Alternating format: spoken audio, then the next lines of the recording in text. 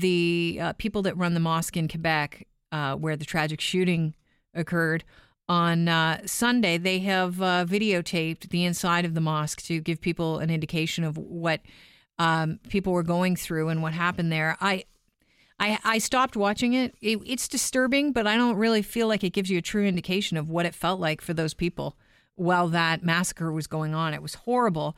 And, there are a few people scratching their heads after politicians have denounced the shooting in Quebec, which killed 6 Muslim worshippers and injured 19 others, as a terrorist act. Why have there been no charges of terrorism? Right now, we know that Alexandre Bissonnette has been charged with murder and attempted murder, but he hasn't been charged with terrorism. So apparently these lone wolf attackers are unlikely to face charges under the Canadian law. I reached out to our AM 640 legal analyst, Lauren Honickman, to find out why.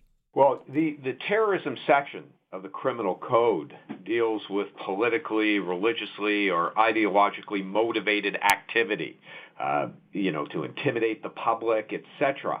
So that goes to motive, Kelly. And right now, maybe the police have some idea or they don't have some idea, but we don't know much about motive. So if somebody's acting alone or is unlikely to be involved with a group, we probably won't see the terror charges because they really go to what motivated that person to do what they were doing. So after we find out what motivated him, there's a possibility that he may be charged with terrorism. Yeah. Look, somebody can go out and read stuff about a terrorist group, or somebody could say that, they were inspired by somebody, but that's not enough. You have to have some sort of participation. There has to be direct instruction, or maybe somebody incited you. So there's got to be more of a connection there. So you can say on the one hand, this was a terrorist act, but that doesn't necessarily mean that you're describing something as it's defined under our criminal code. What if ISIS claims responsibility? Would that make it an act of terrorism?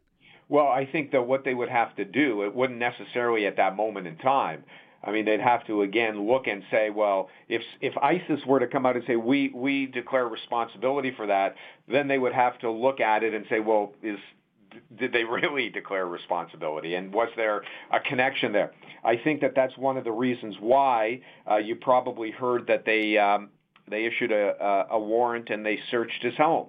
And I think, or the place that he was staying, because they're looking, obviously, for those types of potential connections. But that's why you'll hear a lot of experts say that if you get a lone wolf attacker, they're unlikely to face those terror charges because there may not be the evidence to show the connection that's necessary. Well, I appreciate you joining us on the show today, Lauren. Thanks for clearing that up. My pleasure, Kelly. Have a great day. All right. Well, hopefully that does clear things up. I don't know what's going to happen. They are investigating right now to find out the motive. But there are a lot of people that want a terrorism charge added to the list of charges that he's facing right now. Alexandre Bissonnette, he is the alleged shooter charged with murder and attempted murder in that shooting in the Quebec mosque. It's a terrible story. And we'll find out, see if he is charged under terrorism in the near future.